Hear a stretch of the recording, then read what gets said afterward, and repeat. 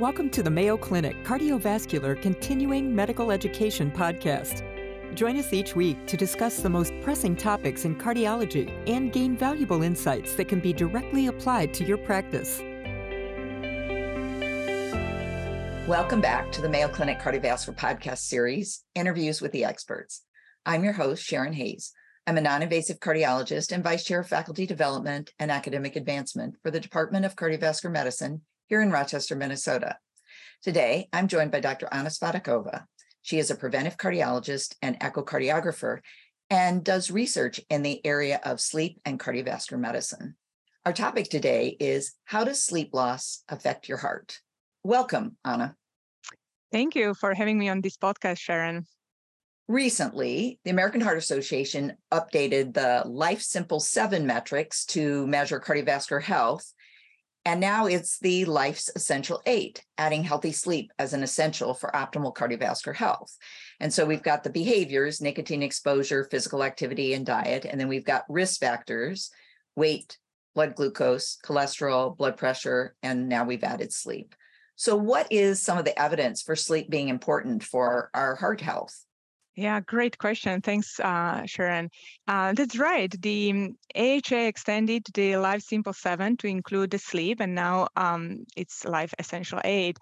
Sleep is likely the most effective thing we can do every day to reset the health of our brain and the body, and probably it led also to the incorporation of sleep into the metrics. Multiple data suggest that sleep health benefits cardiovascular health. We have learned that normal sleep provides time for low physiological stress. It's time for resetting and recovering our cardiovascular system. We know a lot about obstructive sleep apnea or central sleep apnea, but this goes beyond apneic sleep. It's about insufficient and short sleep that a lot of population is suffering from. And these are big risk factors for heart disease. Recent epidemiological studies are showing that sleep loss is associated with increased risk of obesity, diabetes, high blood pressure, ischemic heart disease, stroke, but also with cancer causing immunodeficiency or leading to neuropsychiatric disorders. So if it's abnormal sleep, like sleep apnea, or if it's insufficient sleep, both are important, but we are recognizing that we have probably lost track of the insufficient sleep, and it has been a forgotten risk factor for heart disease, and we need to start paying attention to it. We doctors need to pay attention because honestly, much of our career, we were like, wow, I can go for 32 hours without sleep and take care of patients. And I realized several years ago, that was the risk factor that I was really falling short of. And probably we can all look to that personally. Tell us briefly what happens during different stages of sleep and how it might influence cardiovascular regulation. Yeah, that's an important question. We don't, talk about it a lot, but as a reminder from, med school, there are two main types of sleep. The non-REM sleep has 4 stages, stages 1 to 4, and they correlate with increasing depth of sleep. During the deeper stages of sleep, there's an increase in the parasympathetic tone. So as we go from the stages 1 to 4, our blood pressure goes down, heart rate goes down, and respiratory drive slows down. And also the electrical activity of the brain starts to slow down. Now, during REM sleep, which is also called the dream sleep, that's important typically for consolidation of information, experiences that we gained the day before, and we are storing it in our memory. But physiologically, during the REM sleep, there are surges in sympathetic activity and transient increases in blood pressure and heart rate, as well as increased respiratory drive. And our sleep is structured into these 90-minute cycles, and each cycle has different amount of non-REM and REM sleep. So the physiology that happens during these stages is very important when it pertains to cardiovascular health. How does then short sleep or not getting enough, or maybe not getting enough of these stages, what does that do to us? Yeah, so As I mentioned, the ratio of the non-REM and REM sleep in the 90-minute cycles changes as the night progresses. Early on, we have a more of the deeper non-REM sleep, and then in the second part of the night, most of the 90 minutes is occupied by the REM sleep or stage 2 or 3 sleep. Let's say you typically go to bed at 10 p.m. and you wake up at 6 a.m., so you get 8 hours of sleep. But yesterday you had I to wake up wish. at yeah. But yesterday you woke up at 4 to complete a task or to catch a flight. You woke up at 4 a.m. So how much sleep did you lose? We can say, okay, 2 hours, so 25% of the sleep. But because we truncated the second part of the sleep, which is so heavy for REM sleep, you actually lost 50 to, you may lose as much as 50 or 60% of all REM sleep. And this short sleep has real consequences. Not only that changes in sleep duration may prevent a typical dipping in blood pressure or lowering blood pressure during sleep, but also losing the REM sleep may reflect poor quality of sleep, and depriving ourselves from the REM sleep may not only lead to cognitive problems, but there are studies that show plasma levels of oxidative stress markers, inflammatory markers are going up, accelerating myocardial necrosis and fibrosis. Therefore, we should pay attention to the length of our sleep and quality of our sleep. So is there evidence that there's like an optimal length of sleep? Yeah, so the American Academy of Sleep Medicine recommends 7 to 9 hours per night for optimal adult health. That implies that if we don't get enough sleep, then we might have all of those things about myocardial necrosis, that we have increased risk of cardiovascular disease, hypertension. What are the specific things that may be an outcome from insufficient sleep?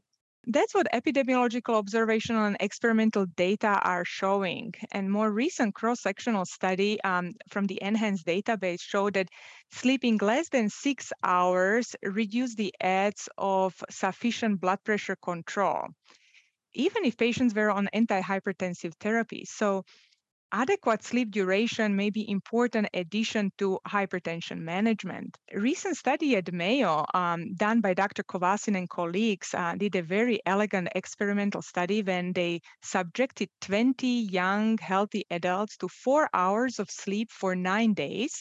And then in crossover study, they did a 9-hour experimental sleep. So either 4 hours or 9 hours of sleep. What they found, interestingly, was a sex-specific increase in blood pressure in women who were sleep deprived.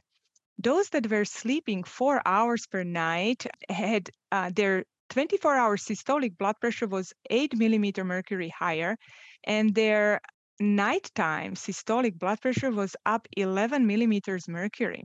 Substantial. Substantial. Why the reason for the sex-specific increases? It's still a work in progress, but perhaps some hormonal changes in women may play a role. In addition, there are studies that show that sleeping less than 6 hours per night or having fragmented sleep independently associated with atherosclerosis in non-coronary vessels, and higher cholesterol plaque burden in the carotid femoral arteries have been documented. So it may increase risk of subclinical atherosclerosis as well. Say we're all going to hear your message and we're all going to try to get our 8 hours of sleep every night, but there are going to be times like getting up for a flight where we're going to have occasional sleep deprivation. What are the risks for perhaps a healthy person, but maybe somebody who's got some risk factors or coronary disease for that occasional? Is that a problem? This is a very common scenario, and we are all part of it, like you said. And the main one is simply the transition to and from daylight saving time. So in the 7 days after the spring transition, when we lose an hour of sleep, multiple studies documented significant rise in cardiac events. The circadian misalignment from losing 1 hour of sleep, which seems so benign, has been associated with up to 30% increase in acute MI. Admissions to the emergency department with atrial fibrillation has been up 40% in the 7 days after the spring transition or daylight saving time. Stroke risk goes up to 20%, increased risk of out-of-hospital cardiac arrest. So these numbers are pretty profound, and therefore we really need to focus on getting the recommended 7 to 9 hours of sleep for optimum adult health. That's actually kind of scary. So I'm It just is. so switching gears just a little bit. Nobody's getting enough sleep. Everybody I know complains about my patients, my friends. So we've got an epidemic of sleep deprivation and an epidemic of obesity. Are those two connected? Great question. And when we look at the map of United States, where is the obesity highest, when is the sleep deprivation highest, actually the Southeast states really overlap. So there's a huge interplay between obesity and sleep deprivation. And this is also supported by research studies. In the Nurses' Health Study, over 68,000 women were part of, those that reported habitually sleeping less than 5 hours per night, they were on average 2.5 kilograms heavier at baseline. And then when they followed these women for the next 15, 16 years, they also noted that they continued to increase their weight more rapidly compared to those that were sleeping more than 7 hours. And interestingly, those women that were sleeping less than 5 hours per night were 32% more likely to have 15-kilogram weight gain during that particular decade. There are other cross-sectional studies that show inverse relationship between BMI and sleep duration. And interestingly, for each hour of less sleep, an association with increased BMI was noted of 1.22. So each hour of less sleep was associated with 1.22 greater BMI. So do we understand the mechanism for this? I mean, is it just because they're awake and can have longer period to eat, or is it hormonal, or probably. Right? I mean, there's a lot of things that could be going into that. It is thought to be mediated by cardiometabolic dysregulation hormones like ghrelin and leptin. And a study done at Mayo recently, again by Dr. Kovas and Dr. Somers and colleagues, they did a very interesting study when they now restricted participants to 4 hours of sleep for 2 weeks versus letting them sleep for 9 hours per night. So it was a crossover design. And they indeed showed that those that were sleeping only 4 hours per night ate more than 300 calories extra per day. They gained more weight, they ate more, or they had more fat intake by 17% more fat, higher protein. But interestingly, the expenditure didn't change. They did not change their level of activity. Again, the thought is that the hormones play their role. The key ones we should be aware of is ghrelin and leptin. Ghrelin is the hunger hormone and leptin is the satiety hormone. So when we are sleep deprived, our ghrelin, the hunger hormone, goes up, and leptin, the satiety hormone, goes down. It appears that probably this hormonal dysregulation and cardiometabolic dysregulation plays an important role. It's really interesting. I just remember when I was on call, if I was awake at 2 a.m, I was starving, even if I'd eaten something. So we would eat high-fat meals, right? Yeah, cafeteria really had, great. the greasy food.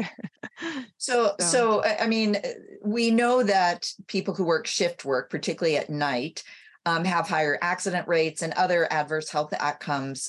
So how does this sleep, either short sleep or disrupted or rotating shifts, how does that figure into cardiovascular disease? Yeah, so shift workers do indeed experience significant circadian misalignment, or what we call uncoupling between their biological clock and occupational schedule. And this actually involves about 28% of workforce in the United States. So it's and a big. Large part of the healthcare workforce. Right. And this work schedule, working at night and changing our exposure to light and daytime and nighttime, has been linked to a myriad of medical conditions, such as increasing obesity, diabetes, cardiovascular disease, as well as cancer.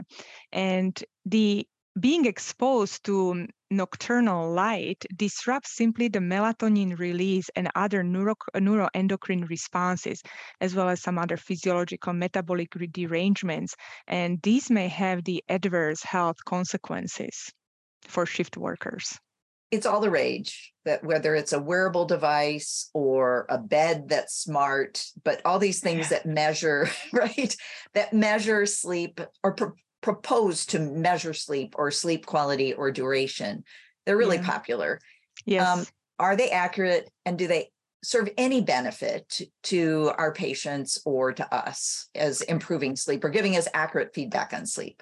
Over the past few decades, there has been such a rapid rise in the number of the wearable sleep trackers or mobile apps, the Apple Watch, Fitbit, Oura Ring, and the technology has really come a long way. Research so far is actually promising.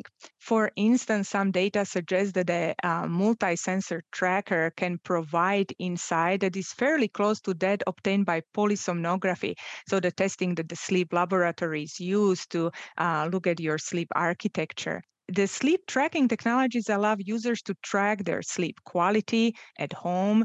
They may pay attention to their daily sleep habits and the sleep environment, but we have to keep in mind that each sleep tracker is unique and the accuracy varies. It is important to note, and I feel that the sleep trackers promote general well-being and better sleep hygiene and improve sleep quality. First and foremost, they motivate people to attain healthy sleep habits. However, it may not be for everybody. Tracking one's sleep can also introduce some stress or physical discomfort and potentially lead to adverse outcomes. Also, like you pointed out, Sharon, sleep tracker is not a replacement for medical evaluation, primarily in the elderly people when we really are worried about presence of sleep apnea, obstructive central sleep apnea, or patients with chronic medical conditions. So it might help us raise awareness of the need to sleep, but we could get so focused on it, just like, people getting focused on their ECG and developing some anxiety about the readings of their device. Right. So let's wrap this up. Give us some top tips to improve our sleep, to advise our patients on how to improve their sleep, and particularly focusing on those that might have the biggest bang for cardiovascular health, since we're cardiologists. Yeah. So my top 3 things: going to sleep at regular time, around the same time of the day. Second, sleep in a dark, quiet, cool environment. And shut off blue light devices, iPads, iPhones, as those hinder and delay the melatonin production. Those would be the top 3. Remember, we all have to remember that sleep is an essential part of our life. It occupies about a third of our life, and good restorative sleep is important for cardiovascular health. Thanks for that great advice. Very practical and motivating, I think. This wraps up this week's episode of Interviews with the Experts. I'd really like to thank Dr. Svatakova for joining us today and discussing this important topic. Thank you, Sharon. Great to be here and part of this cardiology podcast series. We look forward to you joining us next week for another Interview with the Expert. Be well. Thank you for joining us today. Feel free to share your thoughts and suggestions about the podcast by emailing cvselfstudy@mayo.edu. Be sure to subscribe to the Mayo Clinic Cardiovascular CME podcast on your favorite platform and tune in each week to explore today's most pressing cardiology topics with your colleagues at Mayo Clinic.